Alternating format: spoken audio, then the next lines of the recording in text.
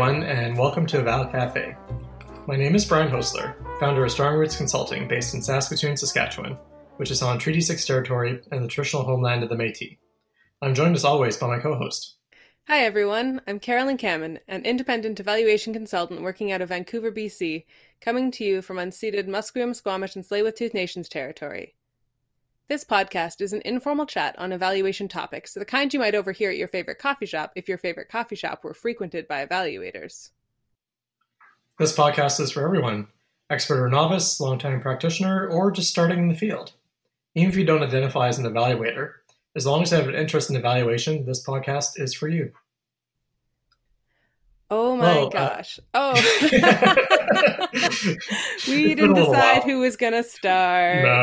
No. We're rusty. I think we should leave this in, Brian, and we should just tell our listeners that we have not recorded since September. It is now the very end of November when we're recording this, and I'm going to say mid-December by the time it goes out. Maybe probably that's fair. In around there. It's been a couple months, and we're rusty. We're having to remember where neither of us could find our microphones. This is apparently what happens when you don't do something for a couple of months. As I said in my text to you, our locations and the locations of our microphones were not coterminous. That's all. It's not a big deal. Exactly. But we're here. We've missed this. We have ended up rescheduling a bunch of times we were supposed to sit down and record because one or the other. No, actually, I think both of us. Every time, both of us were kind of tired, and one of us would text kind of tentatively, being like, "What if we didn't record today?"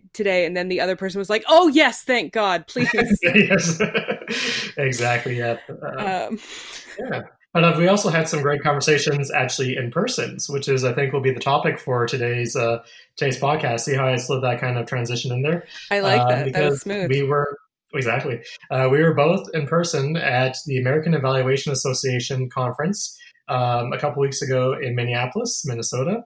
And this episode, we'll just be talking a little bit about our impressions, just kind of what we took away from the conference, some of the highlights, some of the interesting points, and the fact that the two of us may, in fact, have been attending two completely different conferences because we were discussing this beforehand. We had a hunch that maybe our experiences around this conference might have been somewhat different. So, it should be an interesting chat. For any of our listeners who haven't been to an AEA conference, they are massive. I think they get somewhere between, I think the ones that are in Washington will get like around 5,000 participants. And I think otherwise they're usually around like 3,000 or something like that.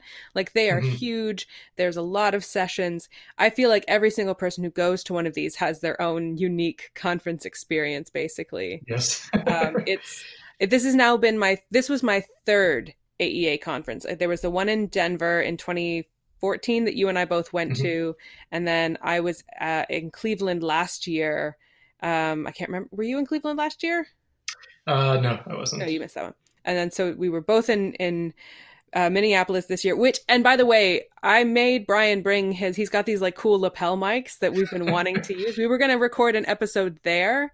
We literally stayed in the same hotel. We were at the same like Best Western 10 minutes away from the convention center. And I think we saw each other a bunch. We kept sort of crossing paths and hanging out. And we kept running into like people we both knew and introducing each other.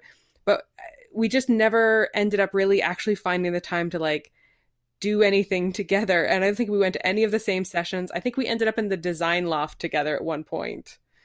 But mostly we had our own thing. I think we were in a couple of sessions together, and maybe actually to start, on the first day of the conference, we both attended the Creative Evaluation Workshop, which was led by Eval Cafe alum Annie Johnson and Nora Murphy Johnson. Oh, yes, that's right. We started together. Yes, we did.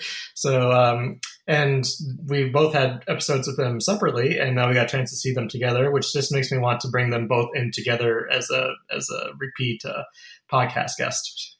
I love that workshop. That was the perfect way. So this was like the pre-conference workshop. So the conference itself started like on Wednesday evening, and then we got there. So I think I flew in like Sunday night and then had all of Monday in this pre-conference workshop.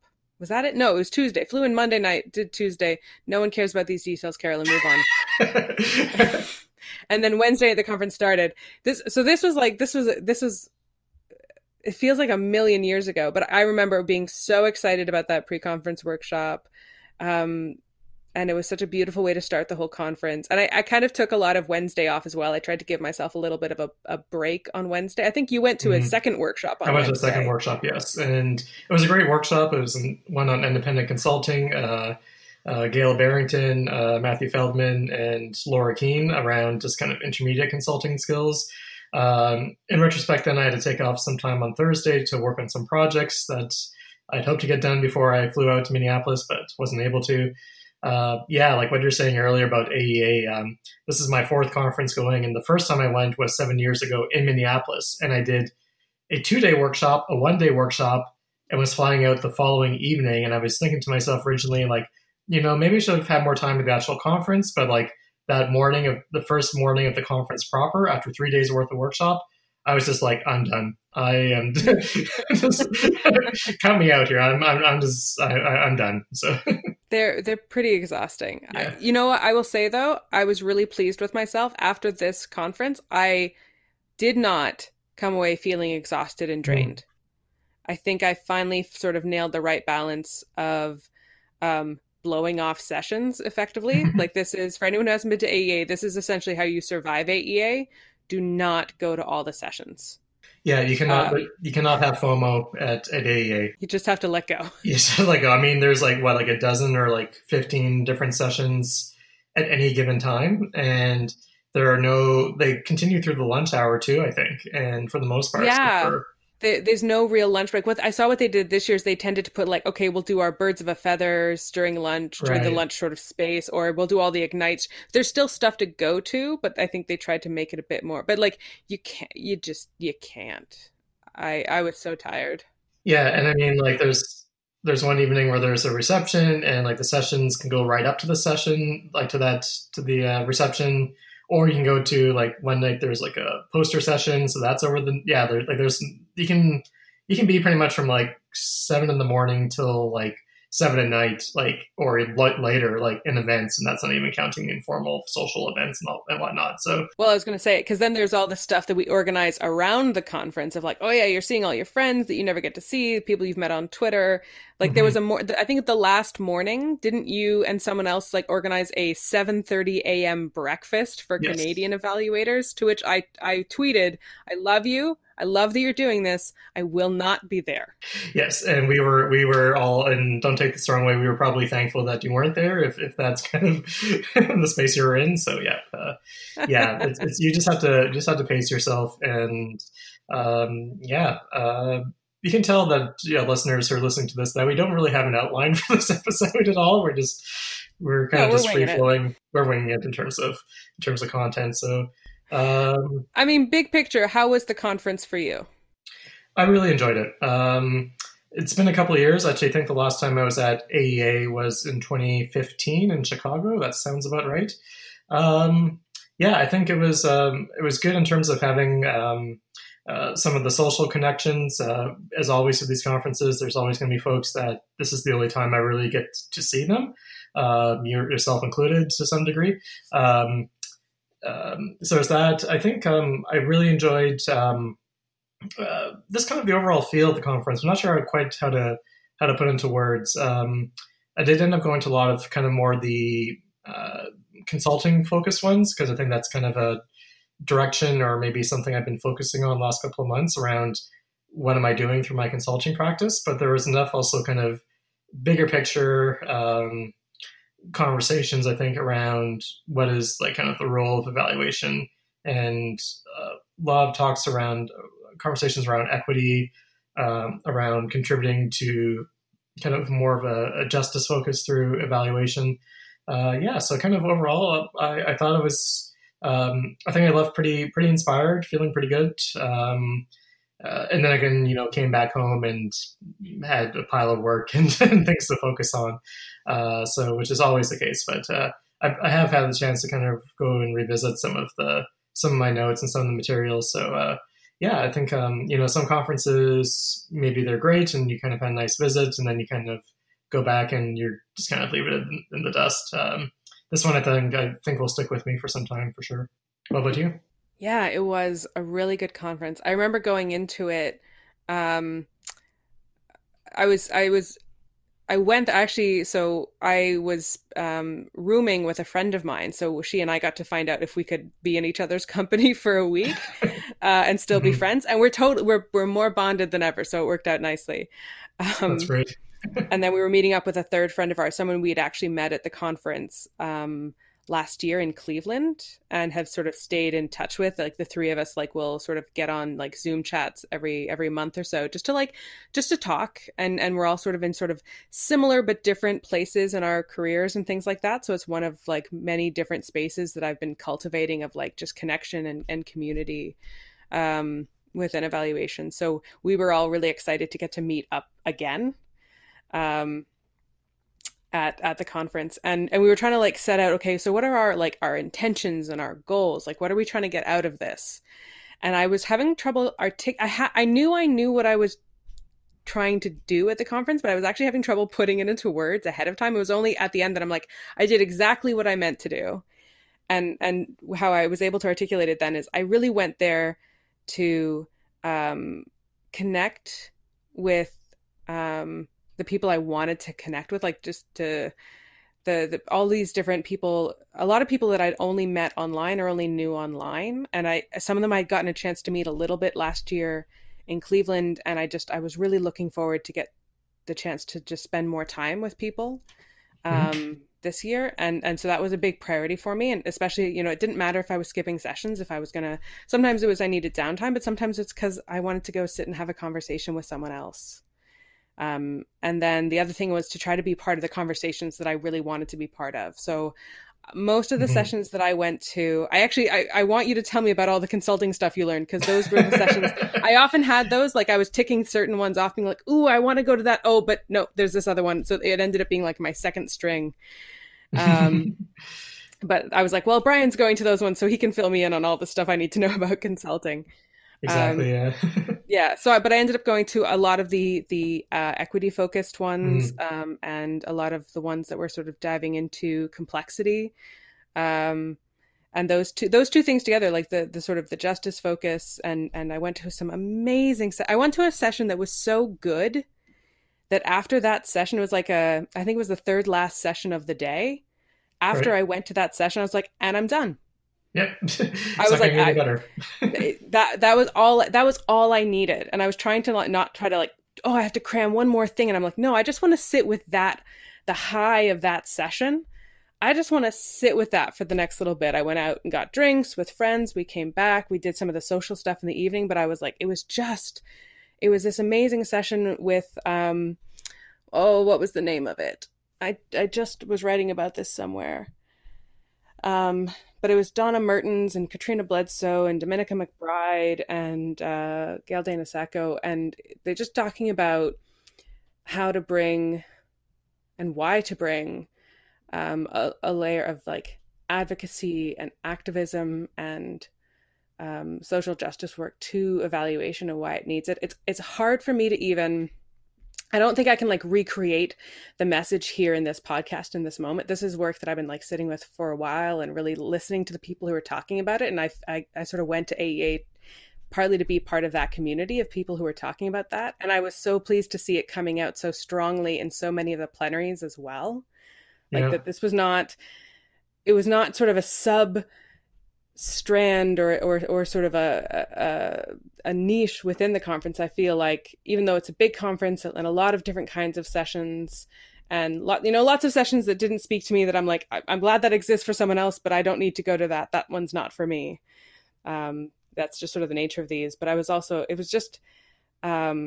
was really great to see it sort of that strand through all the presidential and the presidential strand and all the plenaries around like, hey, what is the role of evaluation? Right, definitely. And what is it for, and why are we doing it, and how do we need to examine it? One of the things, like Donna Mertens in that session, she talked about looking to collective action and organizing and activism examples of like, hey, this is something we can be drawing inspiration from for our evaluation work. And that's such a different way of thinking and talking about evaluation than I was hearing, that I was immersed in where I was doing evaluation work, even just a few years ago. And now I feel like I'm part of this community of people who are just having all these incredible conversations about what else evaluation can be. And so I really went to AEA to reconnect with that community and be in conversation with those folks. And I came away being like, I did that. Like starting with our creative evaluation workshop, because if you go back and listen to those episodes with Nora and Andy, I feel like that those 2 episodes just really encapsulate what that work is about. Even though I know they're learning and it's evolving and things are shifting. I think even between Nora's episode and Andy's episode, there was like a change from it being creative evaluation to creative evaluation and engagement. Mm-hmm. It was so exciting to get to actually see their work in person and hear more about it, and to see Nora's amazing red boots. Yes.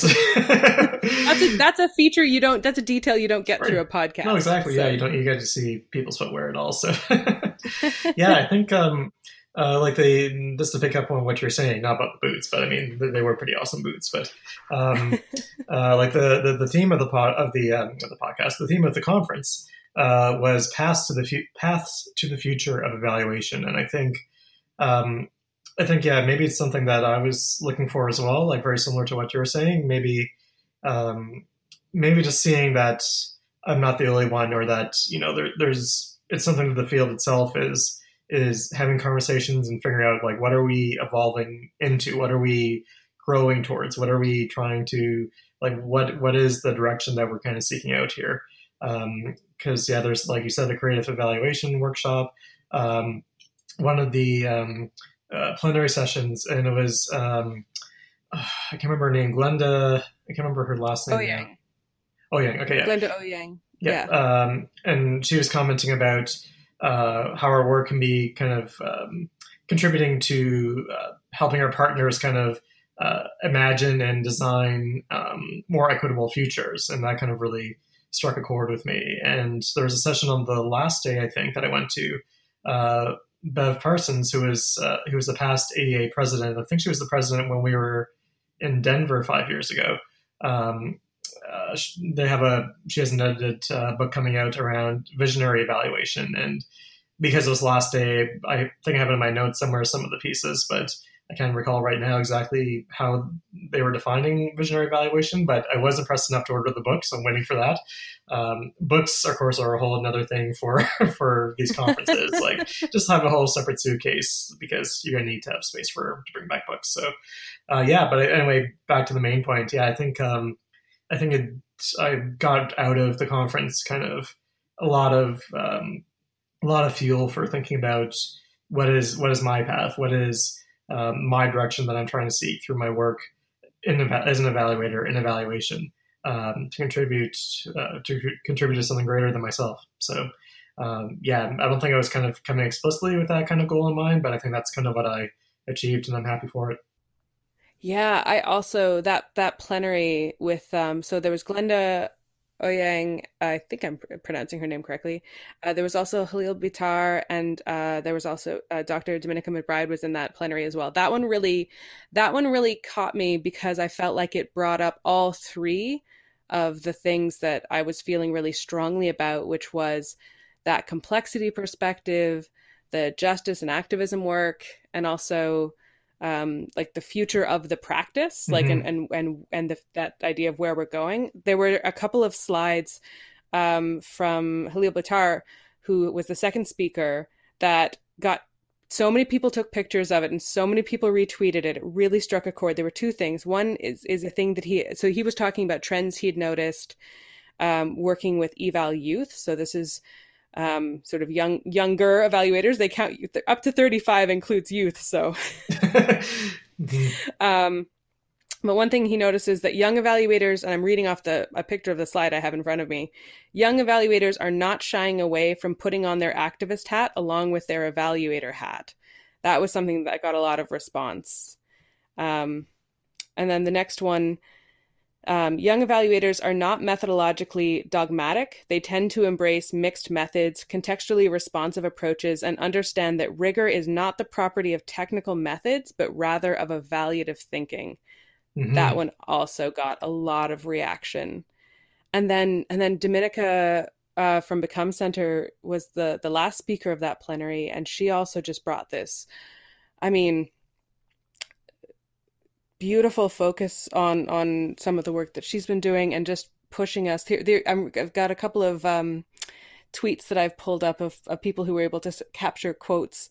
Um, Evaluation and data have the power to reframe the issues. Evaluation can address structural issues, be relentless in creating the society we need to thrive. That when she used the word relentless, that really stuck with Hmm. me, of this idea of um, the sort of the call to action um, for all of us. And I think what's interesting to me about some of this, um, the conversation that I'm hearing. First of all, again, it's like I feel like I didn't hear any of this when I was in Denver. Yeah, not to the. I don't think to the same extent. I mean, it's 5 years ago, and I was cursing my leg in a walking cast. But yeah, I mean, I think that one was like something about like visionary evaluation for a sustainable future or something like that. So I mean, kind of on the surface, Oh yeah, I don't remember the yeah. theme. I think I remember that one because again, Beth Parsons, and then she was releasing a book this year on that topic. So, but yeah, I don't recall to the same extent. I mean, maybe we were just in different conversations that year or whatever. But yeah, I That's think this true. year was much more front and center, and I think more leaning into it. And even last year's theme was speaking truth to power, and I know there was a lot of attention, but in this, I feel like for me, what was different between last year and this year, and again, this could also just have a lot to do with me and what I'm more sensitive to and the spaces I'm in. But last year, I didn't feel like I was. It was harder for me to find like those conversations coming up, sort of in the Mm, hallways at the coffee breaks, kinds of things. Like it was more like, okay, this is the theme, and so people are working that into their sessions. Whereas this year, I felt like I couldn't stop finding it being talked about and being talked about all over the place. Like it just felt even more imperative, and people were almost more comfortable at least raising it, or it just felt more widespread. I don't know. Maybe again, maybe it's also to do with this, like where I'm at, and what I was paying attention to in my own comfort. I think I have become a lot more comfortable. Like a couple of years ago, I think I would have been, I've always had a social justice bent. For a really long time, that's always been a part of my life that I kept really separate from my work because it didn't feel like they should go together. And it's been in the last year that I've been like, oh no, not only can they go together, they really have to go hmm together. So it's been a process of me getting like comfortable again, having like, I almost feel like on Twitter sometimes I'm testing like, okay, here's some of my like opinions. Who actually wants to hear this? And then when people respond positively, I'm like, oh, okay, I guess maybe I can share more Right. of that. Yeah. So Yeah. And I think it was that space, having that space, and I mean, I'm just looking right now at Catherine Hayes or Haig. I'm not sure how to pronounce her last name, but she does those like visual note taking and like kind of like the drawing, and she did a couple of those. yeah, I think Catherine Catherine Howe. Howe. Okay. But anyway, she did one for that from that plenary session. I'm just looking at it. We'll include a link to that in the show notes.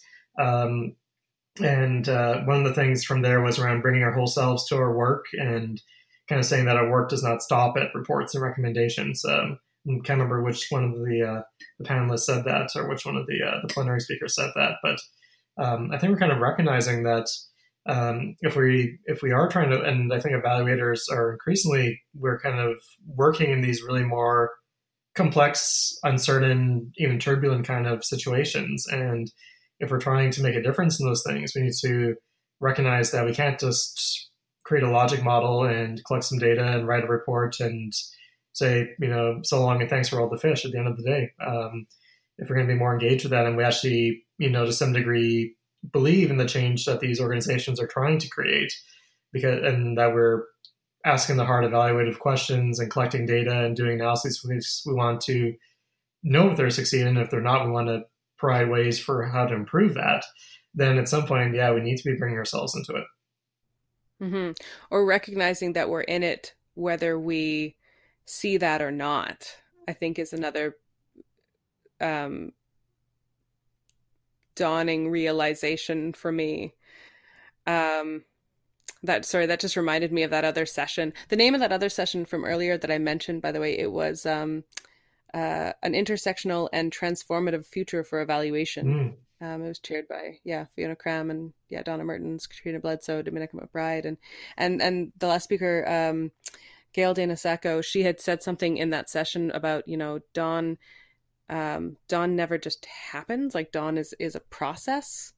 Like there's no moment where it's dawn. It's a process. It's something about that just really, really, really struck me, that idea, because I think, and this conference experience, this is part of like my whole year. This isn't just about AEA, but like it just feels like this whole year has been this like me figuring out what the work is. Mm-hmm. Like what the evaluation work actually is. And I think I haven't remotely arrived at an answer to that, but I've been like questioning everything, like every assumption, every habit, every sort of like, oh, this is how I do. This is how this is what I should be doing. These are the questions I should be asking. This is the way I should be approaching it. I've kind of been questioning and turning all of this over in my mind, because there's a part of me that feels like we or at least I'm trying not to overgeneralize, that my understanding of what this work is actually about and for is still not quite right. Mm-hmm. That there's something in my mind that's still off about it. And I think one of the things of that is this idea that we get to choose whether we want to be invested in the work or not, or whether that we have a personal stake in the work. I think we do. I think we, as by virtue of being members of a community of humans on this planet, we have a stake in this work. Right. And that's kind of a paradigm shift that's happening for me. And I see it, and it's being reinforced by a lot of these conversations. I think I only bought one book. I was actually I only brought 3 books, and I bought another book while I was here. So that's only 4 books for 6 days at a conference. I'm very proud of myself. Mm-hmm. But the book that I picked up was Michael Kropotkin's Blue Marble Evaluation. I haven't finished reading it yet. It is part of this stack of books that I need to read. I'm slowly making my way through all of them, a few pages at a time, because apparently I can't just sit down and read a book. But I know one of the chapters is called Skin in the Game. Mm-hmm. And there's a part of me that's tempted just to jump ahead and read that one, because I'm so, like, when I first heard Michael use that phrase of like, that we have skin in the game, I'm like, ooh, yeah. Yes. Mm-hmm. Yes. So I might just skip ahead and just start there. Yeah, I surprisingly didn't pick up many books this year, just the one I ordered, which may or may not get to me before the holidays. Thank you, cross-border shipping. And the other one actually was a non-evaluation book, but Braiding Sweetgrass. Had a chance to visit a bookstore, or the Center for Book Arts, the Minnesota Center for Book Arts, which has bookstores and all sorts of things attached to it and demonstration spaces, and saw that there, and haven't started reading that yet. But I think actually you were saying that you've read that book, I think, or you have that book? That is it has become like a core foundational part of my practice and my life as well. It's a hugely important book to me. I haven't fully finished reading it. I'm almost done reading it, and I think the reason I haven't finished is because I'm afraid to finish. Like I noticed myself slowing down and going back and rereading older chapters. So there's a part of me, I think, that doesn't quite want to be fully finished, even though I know I need to. I have actually the audiobook version, which the author, Robin Wall Kimmerer, who's a Potawatomi botanist. I have the audiobook coming in from the library probably any day now. So hopefully I'll listen to that over Christmas. And I'm really excited for that. And then I'll probably listen to the audiobook and then have the physical book with me, because I find it helps me to do that actually. I'll be excited to hear your thoughts on it. I actually go back to it so often for my own work. And I was sharing it recently. I was describing one of the chapters. A Mother's Work is one of my favorite chapters, which I'll I won't spoil. I'll let you Okay, read. no spoilers. But I was describing it to a colleague because I thought it related to a project that we were working on, and she really liked it, and she was really excited. And she'd known that there was a library near her that had a copy of it, so she went and picked it up. And after she was like, "Oh, I expected it to be more about the stuff you were talking about. I didn't realize it was actually about plants." So, like, to be clear, it is a book about plants. It's what's the full title? So, Braiding Sweetgrass. What's the full title? I have it here if I can give me 1 sec to leave. Sorry, I've got it here. So, Braiding Sweetgrass, Indigenous Wisdom, Scientific Knowledge, and the Teachings of Plants. Right. And I realize we've drifted from our conference topic slightly. But given our usual digressions, this is actually somewhere in the middle on the scale, I think so. I think we're still within scope. Oh, yeah, we're in the scope. So maybe a slightly different tangent. One of the things from the closing plenaries that I took away, and it was Stafford Hood who said it, I think, or at least he brought up the idea of like kind of our connection or impact on the community in terms of you have, just shy of 3,000 evaluators descend on a city randomly somewhere in the States. And we're there for a week, and then we just all pack up again and go away and have this, but at the same time, we are in a physical space. We're in a community temporarily. And I think it's a legit question to ask, what is our impact there? Or maybe an easier one maybe for us to answer is what is the impact of that community that we're in? What impact does it have on us? Because AA, I like it in terms of usually they do, they are at a central location. They're not at some random airport hotel or like convention center, which is nominally in Minneapolis, but is like miles away from anywhere. So what impact does like the space have on us, and what impact do we have on the space? Just easy questions, I loved when he brought that question up, and I realized I had never really thought about it, and it made me want to be more attentive to that in the future. I know that one thing I've tried to do more, before I travel is to really find out, okay, what's the territory that I'm traveling to? And like try to get a sense of, and even if it's just looking at like the Wikipedia page for the city, just try to get a bit of a sense of like, where am I going? Where am I about to spend some time? And actually, I think now I actually missed this. I missed the opening keynote night, but one of the things I did hear a lot of people talk about was the land acknowledgement, the welcome that was done by, and I don't know the names. There were a couple of brothers and Dakota Nation, but I heard so many people talk about how really excellent this particular opening had been in terms of like setting the place and acknowledging the place and the people and the history, and that it seemed like it created a really good, attentive way forward for the rest of the conference. Yeah, definitely. I'm just trying to find their names here myself here. I'm just looking through my liked tweets, which maybe might just be an exercise in futility trying to do that. But yeah, no, I think it was really great. Just really, I think a good way to kind of ground ourselves in that space and in terms of kind of where we're at. There's a couple of Prince references as well. It seems like the conference, or at least one of the conference co-organizers, is a big Prince fan. So, I mean, given that he was from Minneapolis originally, I guess that's maybe the connection.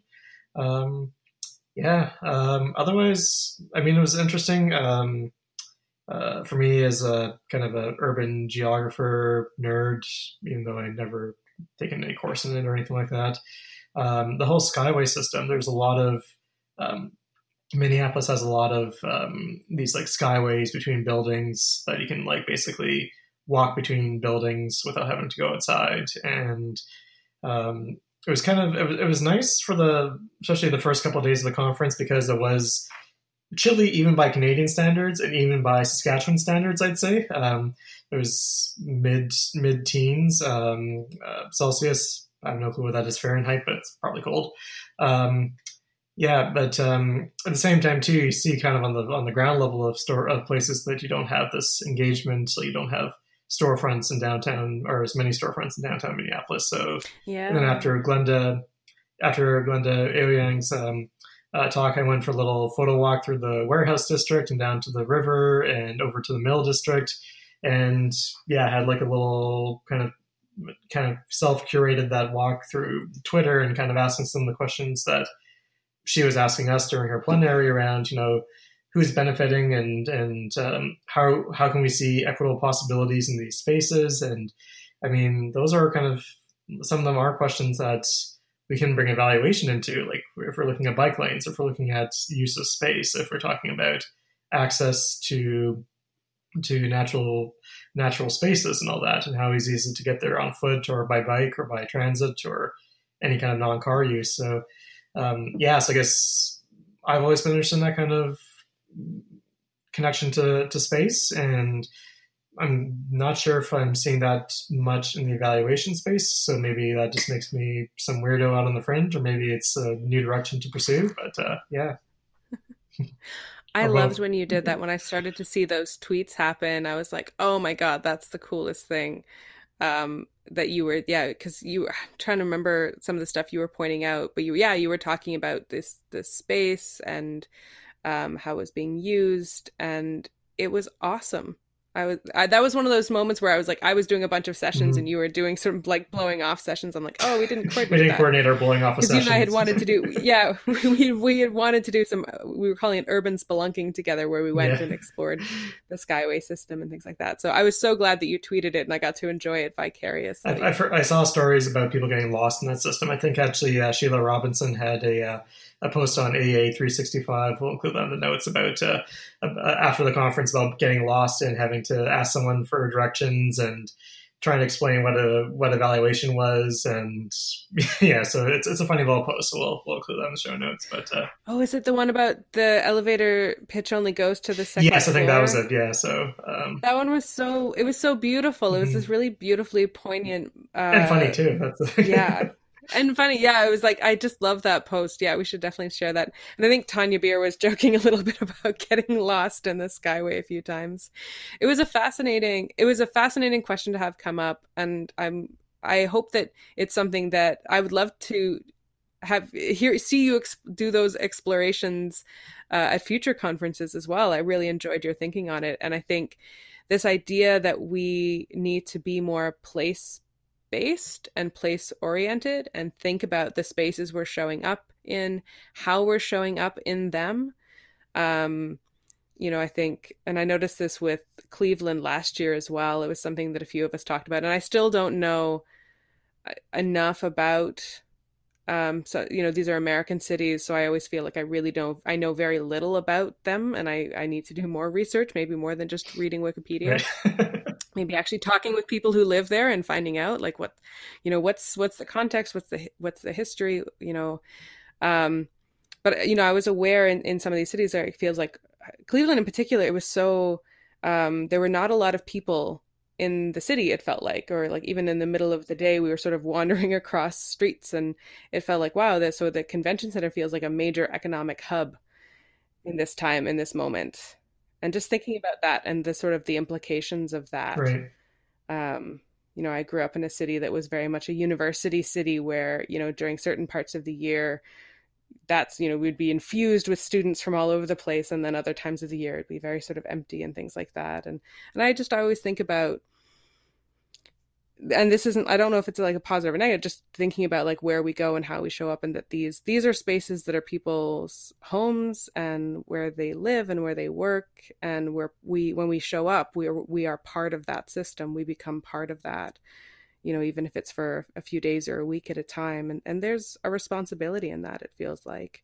And I don't know if I know as a person, if I've learned as a person how to really do that well. I think that's one of my journeys I'm on, is like how to be a good guest and a good visitor. And to kind of teach myself that, because I don't know if culturally that's something that's been instilled in me. Mm-hmm. Yeah, I don't think that's, I think we're kind of assume we've got, kind of a free pass to visit to different places. And as you know, I'm been taking the New Arsenal as well, the SFU course on evaluation for social change and transformational learning. If I can finally spit out that course name without having to stumble over myself, that's probably when I deserve the certificate, because seriously, that's been a learning experience in itself. But anyway, the in-person session back in September, Elder Roberta Price was joining us, and I think one of her comments is that she always tries to find a way to, or that it's the importance of kind of asking permission for entering a new territory, and just trying to figure out what does that mean in our modern reality when, for me to go to Vancouver or to Winnipeg or to anywhere in Canada, for sure, it's asking permission is just getting my body to there. And even going to somewhere like Minneapolis, it's just making sure my passport's up to date, basically. And that's all I need to do to get permission to even enter another country, at least for me, given my circumstances and whatnot. So what does that mean to try to have that connection or try to acknowledge that? I do know that some of the TIGs at AA do kind of sessions where they connect with local organizations and do like a site visit, or they kind of have that connection. I know the community psychology TIG does that.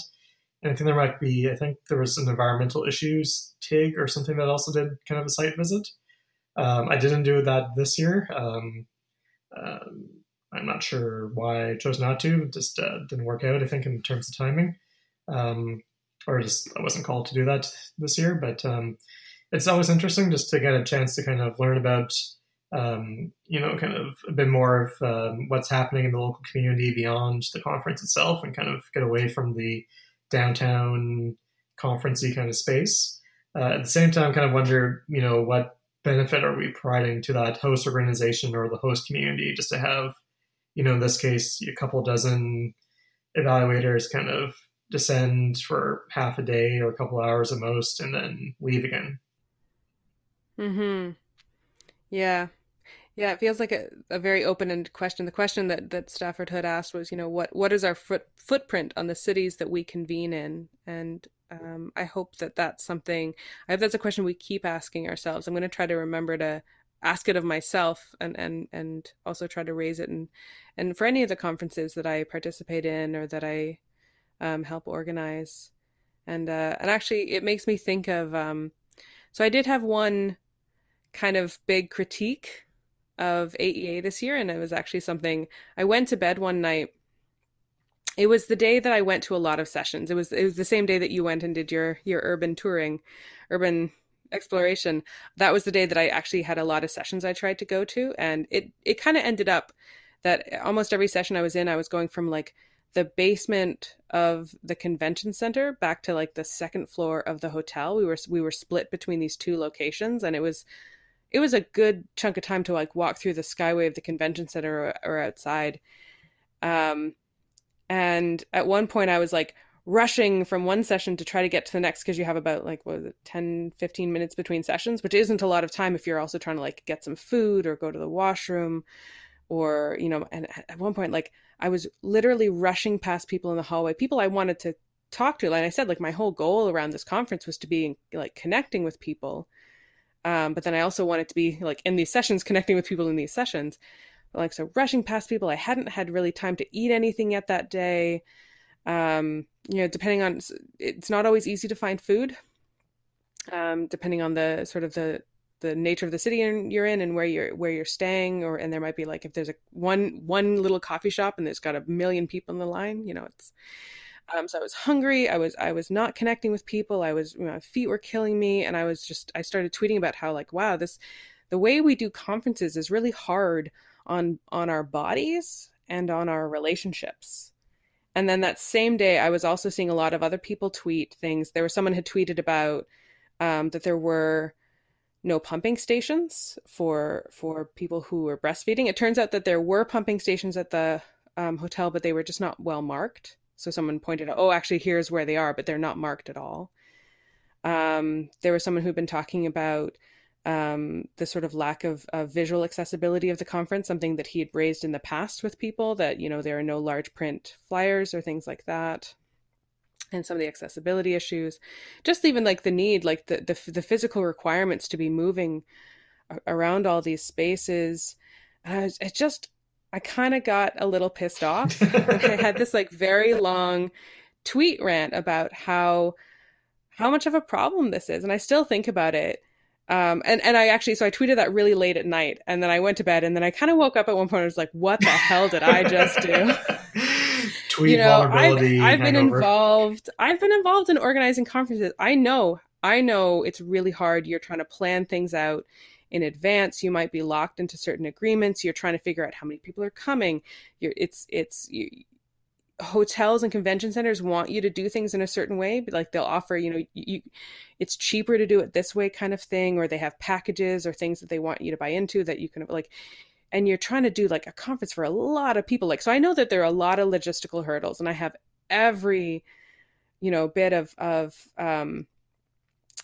empathy for people who are making, and I know everyone is doing their best. I 100% know everyone is doing their best.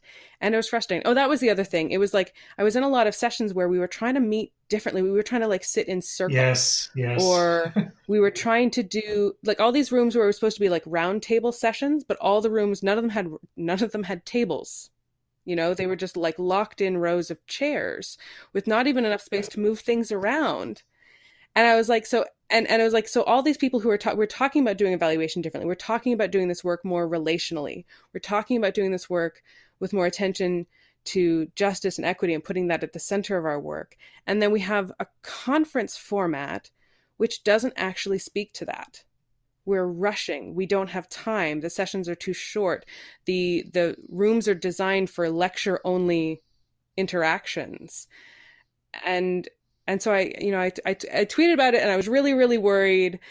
And actually the response was really positive. There were a lot of people who agreed. There were people who were involved in organizing the conference who, like, I saw some folks like the accessibility issues. I saw some people talking about that. Hopefully that's something that actually will be addressed in the future. And I don't know. I mean, it's hard to make some of these shifts. And I realized at one point what I was actually criticizing was capitalism. Yes, I remember that now. Like, I know that some of these things are tied into bigger forces, but it's also like, if we're talking about doing evaluation differently, let's do things differently. Let's find out what can we do differently. Maybe with these conferences, maybe we have fewer sessions. Maybe we build in breaks. Maybe we build in space where instead of having to like give up on sessions that you really wanted to be in order to connect with people, that there are actually spaces where it's like, hey, this is a free space for you to go and do whatever you need to do, whether it's recharge yourself, your introvert batteries, whether it's, sit down and connect with people and like take some time and do some writing or some talking about that thing you just went to that's giving you all these ideas. Like, actually build in the space for the reflection and thinking rather than just be like bam, bam, bam, bam, bam. And we have made some of these changes. We've created spaces. We've created quiet spaces for, the introverted among us. There was a space this year. This was new this year, a space for BIPOC, so Black, Indigenous, people of color evaluators, a space specifically for people to go to be able to connect with each other outside of the spaces where they have to deal with like a lot of whiteness. So we are making shifts, and I think that's great. And we can keep pushing that. I think we can keep exploring. And I don't know, maybe it doesn't end up being at AEA. Like I said, I know there are a lot of things, but like thinking about it, what are our alternatives? Just what other things might we do? What are other ways we might gather and convene? I know there are people who didn't come to AEA because they're really thinking about their carbon footprint and air travel. So I was glad to see, because I really meant it. It came from a place of love. It 100% came from a place of love, not, this sucks or anything like that. It was just like, I just want to say like that was hard on my body, and I'm pretty young. I'm pretty young, and I also have some physical disabilities and things that I struggle with in my life. And I think about like whose bodies get run down faster, whose bodies get run down more, who has, more to put up with. And I think we really need to think about the humanity in how we gather together and our relationships and our relationships with place and land. And that's where I went on to this tangent of thinking about like, how can we build in relating to the communities we're showing up to what are other ways we can also build in those kinds of connections and showing up in those spaces in a good way. And I think we're really poised to be asking and even answering some of those questions. Definitely. And I think it must have been the design loft that you and I were both at, that I think this is the day after maybe you had this late night Twitter rant, because I remember the whole comment about that eventually you came up with like you're basically criticizing capitalism is what you're kind of doing at the base of this. But right. I mean, we did need activity there around space mapping, and besides the coffee river, which I think is an awesome idea, but maybe not quite coming in just yet. But I mean, I think there's some good questions about like what are we wanting in these kind of spaces. And I mean, we talked about this a little bit with Michael Harner last year. I think it would have been after Cleveland, I think. I think it was after Cleveland. And about like, what are conferences for and what are we getting out of it? But I think it's, maybe it's not what we want to get out of it, but if we're going to have, and because it's evaluation and Michael Quinn Patton is talking about principles, I'm going to see how many past guests I can name drop in one idea here. But, what are some principles for a good evaluation meeting space or opportunity to connect if we are trying to work towards a more just, a more visionary, whatever kind of more equitable, whatever language we're using here. How do we set up a conference so that tends to relationships, that tends to what people can commit to in terms of physical limitations or social limitations or what have you? How do we make sure that we're not just coming in and temporarily taking over, we can even call it, say we're temporarily colonizing this chunk of space in downtown Minneapolis and then leaving again afterwards, and, leaving some material resources in terms of, the gobs of cash that we all spent there and all that. And otherwise, what do we contribute to? So, I think that's something that I would love to have a conversation with. Can we do, I don't know, Cameron Norman, if you're listening to this, you want to facilitate a session on designing the evaluation conference in the future, or we'll just do it ourselves, or I don't know what. So,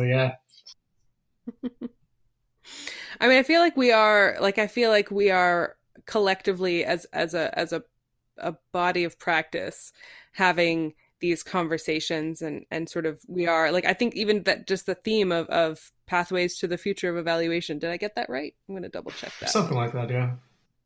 Paths to the future of evaluation. I was pretty close. Yeah. I think that's exactly what we're all talking about. We're defining what we think that future might be. And I think we're not all on the same page. And I think that's okay. I think that we need to have multiple versions of the future. And sort of be working in different spaces, working in different ways all at the same time, because we don't quite know what's going to happen. And I just hope that I keep seeing that same spirit of commitment to good, and commitment to people, showing up in sort of all of the ways that we gather and do our work. I'm wondering, I think we're getting close to the end of our episode. Did you have any like big like takeaways or maybe a big aha moment from the conference? Well, I'm sure it's a big one, but there's just since we're talking earlier about the independent consulting sessions I went to that you were curious about. There was one really great one, and it was by, I can't remember the names right now, but they were from a small evaluation consulting firm called Elevate Consulting based in Nashville, Tennessee. And they were talking about how do they kind of balance the trying to work and promote equity and contribute to some of these bigger, like, social change or social justice kind of work, while at the same time keeping the lights on and keeping, themselves and their employees paid and all that, stuff of having to function as a business. So they had some really some good ideas around how do they engage with do advocacy with funders, which I thought was really neat. Or it's still a work in progress, which they were happy to admit to and solicit ideas and feedback from the audience. But also they actually have a rubric for how do they, and they do this transparently with their clients, just try to figure out for each project, what is kind of the rate that we're charging on different projects based on the size of the organization, how complex the project is. And then they kind of figure out like, okay, we want the bulk of our work to be kind of in this like mid tier, which will keep the lights on and have a little bit of a surplus. And then some of our projects are just going to break even, if not that, but it's kind of serving an equity purpose. It's with smaller organizations or maybe those that are led by and serving people of color, for example. And then maybe there's like the bigger projects where they can are kind of subsidizing some of the smaller projects. And I just thought there's some like really interesting ideas coming out of that and gave me some really good food for thought in terms of how do I approach my work, because that's something where I know there's sometimes, larger projects or sometimes smaller projects, which maybe are like equally valuable or maybe even more valuable in terms of like, if you get some great data and have some great demonstrations as to how your work is making a real difference, that will hopefully create this, they talk about like the data dollar kind of connection. You have great data, you can get more dollars, you can get more good data. But if you don't have the dollars, you don't have the data, and you have trouble getting dollars in the future. So yeah, that's, something that I've been trying to figure out too. How do you work in this space while still actually being not on, starvation wages yourself, right? So that was a really interesting session, and something that I'm going to be giving some thought to and kind of delving into that a little bit further as well. Mm-hmm. Yeah, I definitely also am working in that space, so I will be looking forward to finding out what you learn, and maybe that's an episode topic for us at some point in the future of like how do we do the work we want to do while surviving under capitalism. Yes. Definitely. What about you? Is there any big takeaways? Or I think the moment that really has been that like I've been thinking back on the most, it was actually the last moment of the conference. So we had that closing plenary that was moderated by Tom Archibald, and there was like a whole panel of folks. But one of the speakers on that panel was Stafford Hood, and you already referenced he was the one who brought up the question in that closing about the impact we had. But he also had it was awesome. He also shared. He had this statement. He was talking about. Oh, here I've got it written down. The most important evaluation I see happens twice a day. In the morning and at night when you look at yourself in the mirror and you ask, what have I done for the cause today? And he said, some days I don't do as well as I think I could, but I try. Mm-hmm.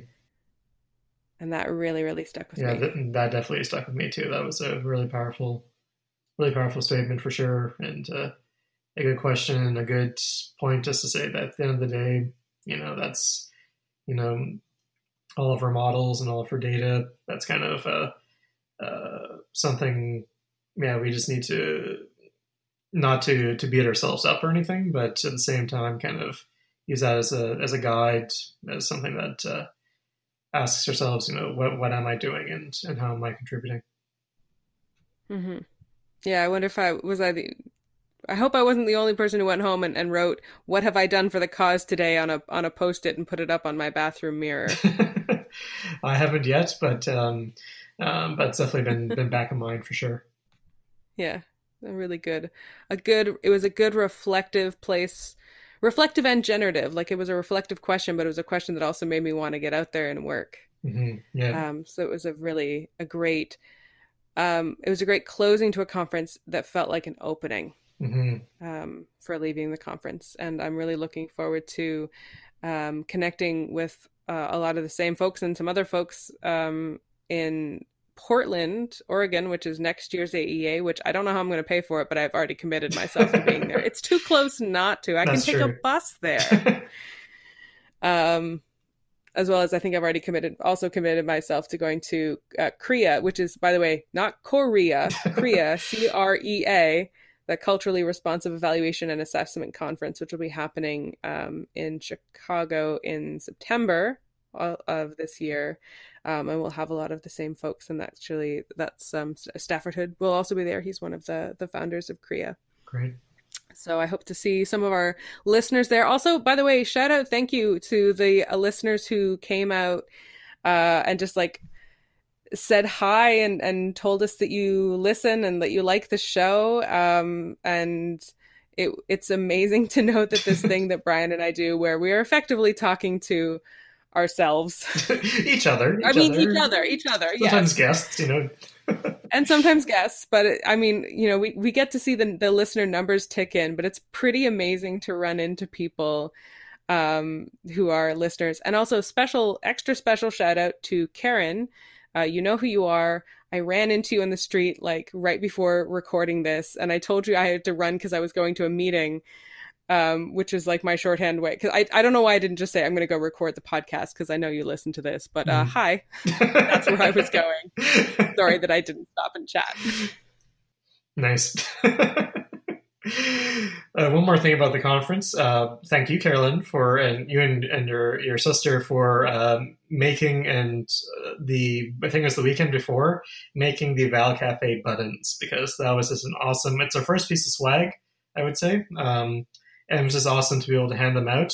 I do concede that you won the race for how many buttons could be handed out to our like past guests and interested listeners. And I mean, we didn't do an audit of your count in terms of like, were you just handing it out to like random people on the street or anything like that? But I concede that you wanted a little informal competition for distributing of buttons. I think I definitely did. I did win at that, and by one I mean I think you handed out one or two to our former guests, and I think I got all the others. I think I got at least to like at least one hand worth. I think like what 4 or 5 or so. But yes, you were definitely more proactive. But it was great seeing a lot of past guests. I mean, we could I would try to name them all, but I probably forget half of them. Nikki Bowman. Yeah, I've learned it's dangerous because you always forget. You always forget somebody. That's the downside. But we love you all. We love you all. If you're a former guest listening to this and you don't have a button yet, we will try to get a pin to you. Yes, it was for people that we could see it at AEA. Yes, exactly. So yes. So, but yeah, no. The AEA 2019 in the books. Lots to, like you said, about. Stafford Hood's comment about like, I think the conference itself is not a closing. It's not a thing that's a standalone. I think it's like an opening to say like, yeah, what is our path? Where are we going from this? So I think in my books, I think succeeded in prompting those questions and that engagement. And we'll see where it all goes. But wherever it does, we'll probably be talking about it in this podcast. That's it for this episode of Eval Cafe. Thank you to all our listeners. Please check out the rest of our episodes on Pinecast, iTunes, or Google Play, or by going through our website, evalcafe.wordpress.com. Don't forget to follow us on Twitter at evalcafe. And if you want to drop us a line, you can find us at evalcafe.podcast@gmail.com. Musical credits go to Kevin MacLeod at incompetech.com for Poppers and Prosecco, our intro theme, and Dispersion Relation, our outro, as well as to Tim at tabletopaudio.com for the lively cafe ambiance in our intro. I'm just taking a brief pause at the moment. Oh, I found my notes. Sorry, I was looking something up. And then I will jump back in. Just a sec. Let me find the thing I'm specifically looking for. No problem. I'll take a sip of tea while I'm waiting. We're editing this part out.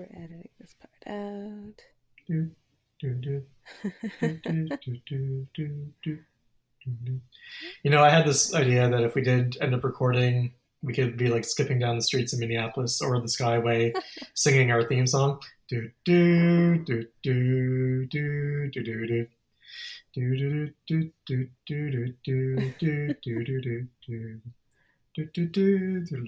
do. Sorry, I'm just trying to read.